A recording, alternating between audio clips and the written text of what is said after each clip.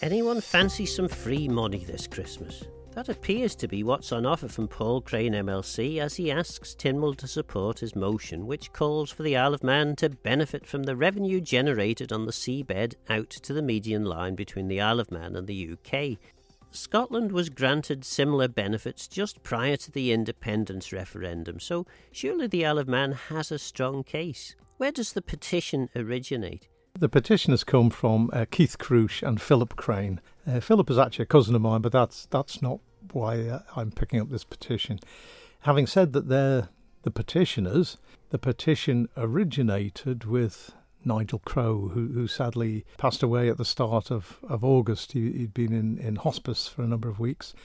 And Nigel is very well known for his work in heritage and culture and family history, farm boundaries, Manx place names, etc.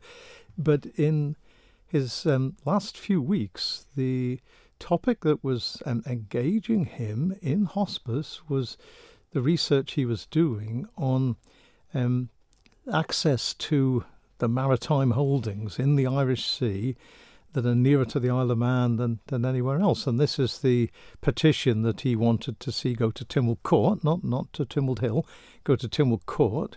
And he contacted me to see would I work through with that. So I'm delighted to do that. I think it's a really interesting area that we do need to explore further.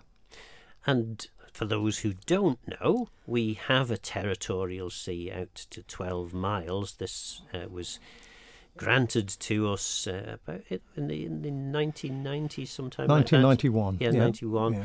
And effectively we have pretty much full control of that territorial sea. What your petition looks to do is to increase that area. It's actually not an increase of the territorial sea, because that would involve taking full rights and control over the area around the Isle of Man. The territorial sea extends out 12 nautical miles, 14 miles thereabouts, 22 kilometres, around the Isle of Man.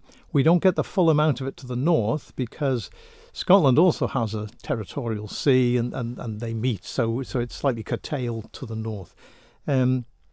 But what we're looking at here would be getting certain types of access to certain types of activities in the area of the Irish Sea that is nearer to the Isle of Man than anywhere else. So it wouldn't be the equivalent of territorial sea rights. And this is crucial in a sense to what's happening here. If we were to extend the territorial sea, and if there was a wind farm inside the area that we'd extended into, or if there was a wind farm being planned inside the area we'd extended into, we would take on the rights to make contracts with them, which would presumably end their existing contracts. And you could imagine a lot of opposition from many quarters to that. The work that Nigel did, and I would say, as we've sat and looked at it and tried to be true to what he was doing, because the other petitioners got engaged in this out of respect for Nigel and a willingness to take forward what he was working on.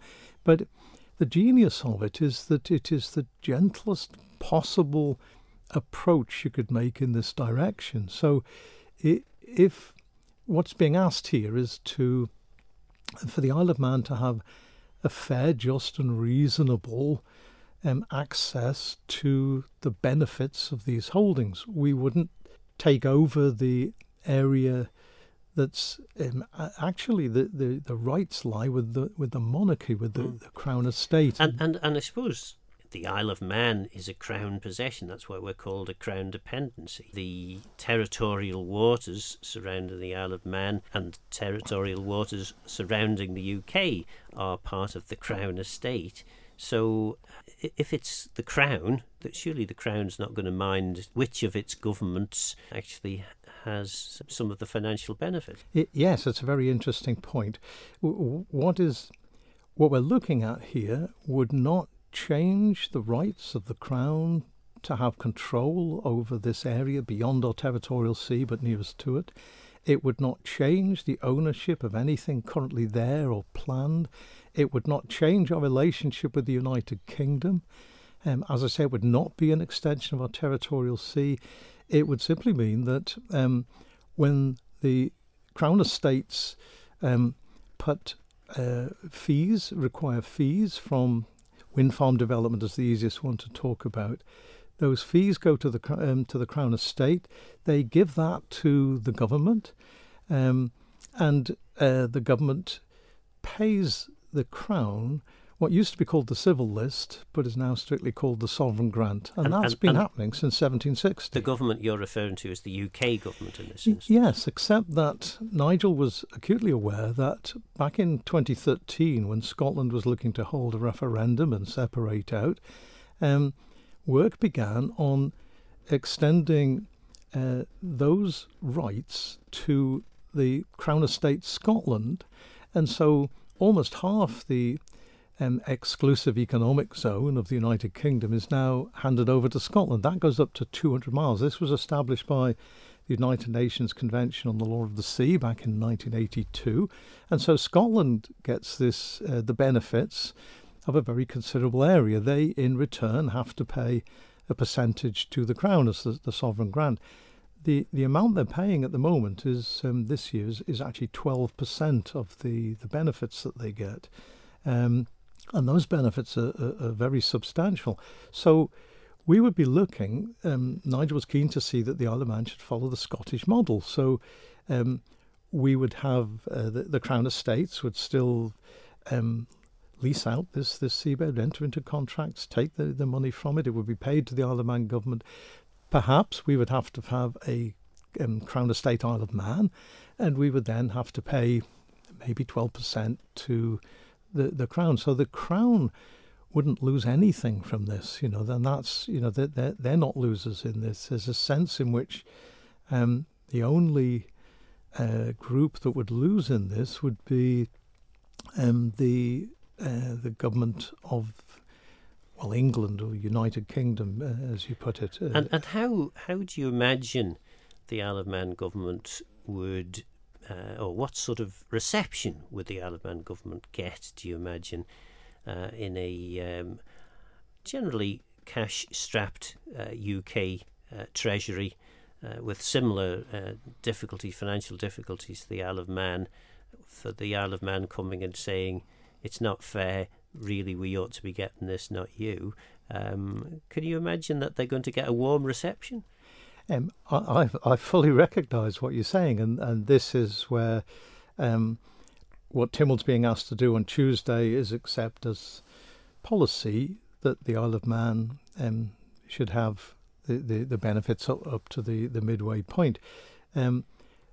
I think there have been various attempts to do that in the past, not perhaps as gentle as this one, as I've said, the way it's being done, and they've come to nothing. I think the feeling of external relations, the meeting I had with a couple of their officers, they thought the chances were slim. So I understand what you're saying, but you can see the difficulty that if the question that you're asking isn't it fair and just and reasonable for the Isle of Man to have benefits of the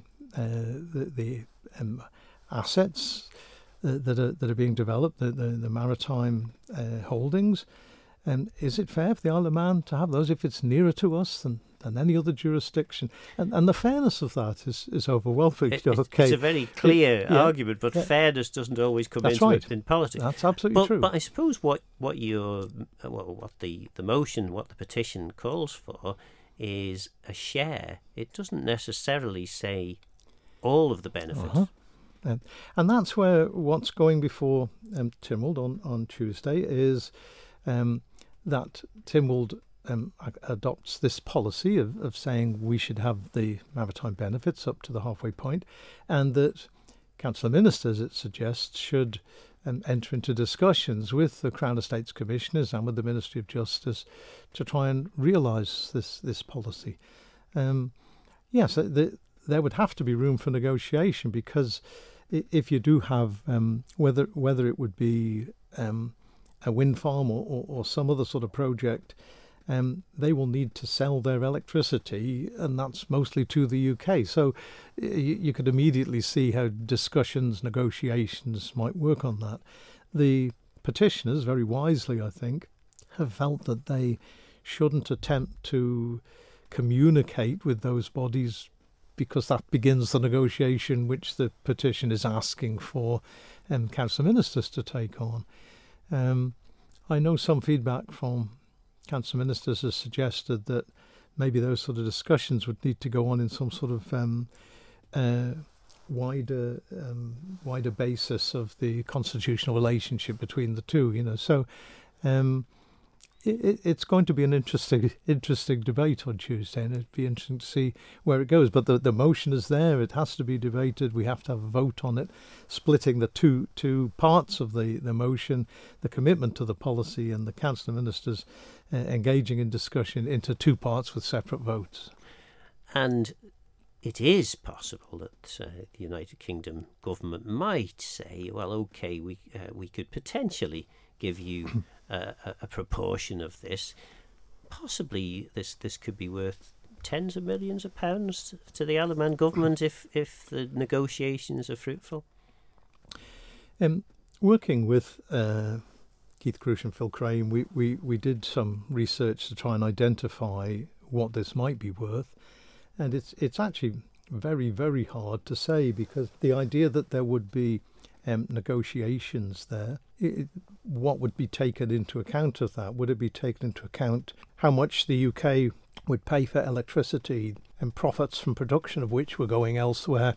That might take something off the amount, but wind farms in the Irish Sea are currently paying in excess of 200 million a year for the options in relation to Crown estates and so on. So I don't think we get figures as high as that, but you suggested tens of millions. That doesn't sound unrealistic. These are very valuable developments. Perhaps the difference between negotiating 10, 15, 20 years ago and now is we don't have the rather lucrative VAT deal that had kept effectively propped up the Manx government for a decade or more. So potentially we're on more firm ground in having the negotiations than we would have been when we still had that very lucrative VAT arrangement. I think that's true. It comes back to the phrases used by Nigel about this being a just, fair and reasonable access to benefits. After all, this seabed is nearer to us than any other jurisdiction. The areas we're looking at are mostly between the Isle of Man and England on the southeastern side of the island. It seems to make very clear sense to say, out of fairness, that we should have access to at least some of these rights. And of course, one of the things that we can't show on radio is pictures, and you've got some wonderful maps, one of which does demonstrate pretty clearly how developments in the area that we're talking about, which would be potentially an Isle of Man exclusive economic zone if we were completely independent, they do have an impact on the Isle of Man, these developments, not least in relation to the steam packet trying to tack a course through an increasing number of wind farms. Yes, both the Morgan and the Mona wind farms to the southeast of us have, within recent months, modified their footprint in response to the requirements of other users of the Irish Sea, which presumably includes Manx steam packets. So they've made adjustments for that. In terms of their impact, one of those wind farms is a 1.5 gigawatt wind farm, so that's 1,500 megawatts. Okay, it's a very big wind farm with less than 100 turbines planned for it, not yet built. So these will be 15 megawatt turbines. So this is big, really, really big turbines. One of those wind farms is almost entirely within the area that is closest to the Isle of Man. It comes right up to our territorial sea limit, which, as I say, goes out to 22 kilometres, it comes from, or 12 nautical miles, it comes right up to that. It sort of skirts the edge of that and then extends outwards within this area that's closest to us. And that, the area that we're talking about here, the territorial sea occupies about 4,000 square kilometres, and this area that we would have these additional access to benefits is probably over 4,000 square kilometres. So it doubles the size of it. But, I stress again that territorial sea is one thing. This area will be a different arrangement, different opportunities. But nevertheless, he's a very large wind farm that would be near, almost entirely nearer to us than elsewhere. It would also bring the wind turbines we see off Douglas now, which is the Walney extension. That's an Orsted field. Some of those would be the end of that. The western end of that wind farm would be inside this area. So yeah, it does impact on us. We see this. The other wind farm I talked about, that's not yet built but under development, coming right up to the edge of the territorial sea, that will be quite a bit nearer to us, 7 kilometres or so nearer to us than the wind turbines we're seeing on the Walney extension. So these would be very visible off the eastern coast of the Isle of Man, southeast coast. This is, we clearly do have an interest in what's happening here. It's not just a passing interest. Is this a sore or a scab worth scratching at? The constitutional relationship between the Isle of Man and the UK is unwritten. It's not entirely clear.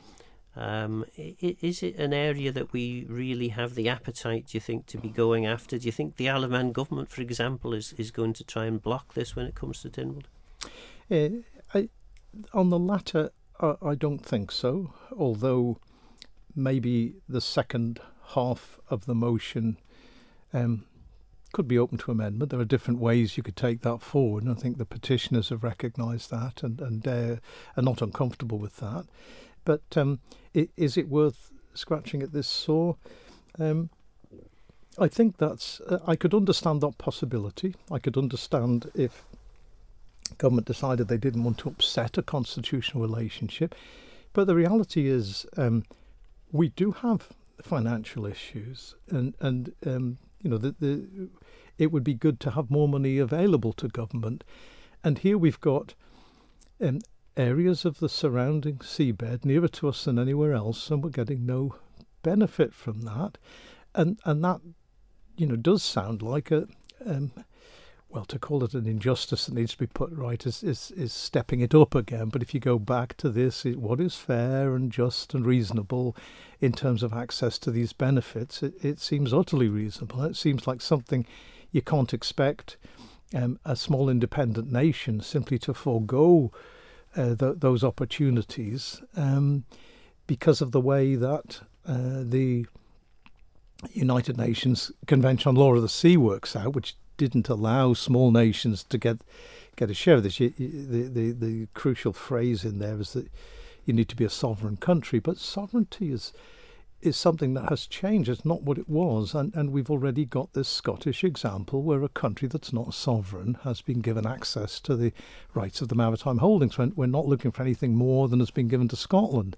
So the reasonableness of this, and I would take that right back to Nigel Crowe's work, the reasonableness of this is absolutely fundamental. This is not asking for the earth, it is asking for something that is fair, just and reasonable. How does the arrangement work with Scotland? The Crown Estates have all of these wind farms and some oil gas developments that they have licensed. They've been going through round 5, I think, on the wind farm licensing. There have been some difficulties there because the government has been trying to charge too much for these, and they had some poorer take-up. But, all around the northern coast of Scotland, round into the North Sea, the Crown Estates makes the relationship, sets up the amount to be paid and so on. They collect that and hand it over to the Scottish Parliament in return for, as I say,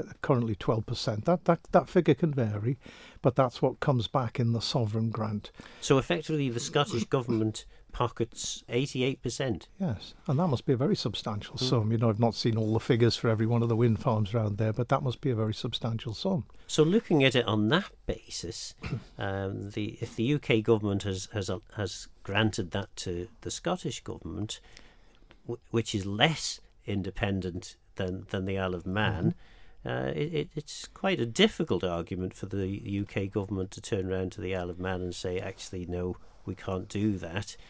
Except, of course, that the Scottish situation was much more to do with internal UK politics than it was to do with fairness. And it's interesting to see that the change was made in 2014, negotiated through 2013, made in 2014, which was the year of the Scottish referendum, of course. So to what extent there was pressure felt that if you said there, if Scotland was independent, they would have had the rights to the seabed, okay? And the Isle of Man would be in that position, but I don't want to mix that up. This petition, the motion to Tynwald, is not about changing the relationship between the Isle of Man and the UK. We would remain a Crown dependency.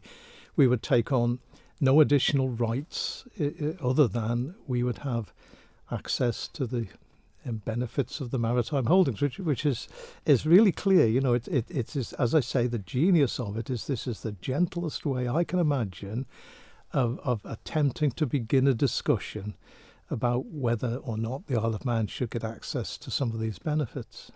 So 2 predictions I'm looking for from you then. First one is, how do you think you're going to get on in the December Tynwald?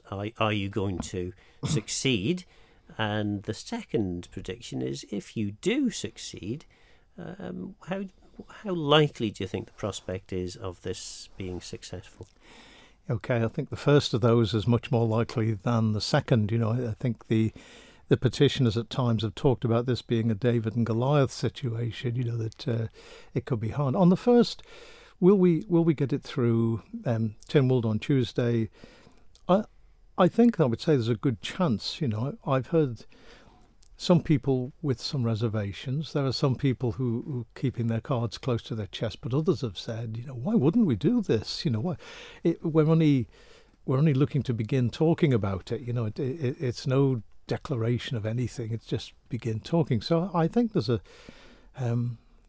chance. I think there's a reasonable chance of getting the first part of it through. The second part, how we go about it, is it council ministers that begin having discussions and what form they should take.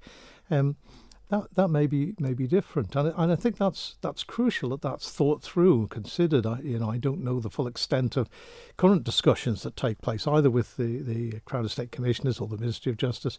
So it'd be happy to take a lead from others on that, in a sense.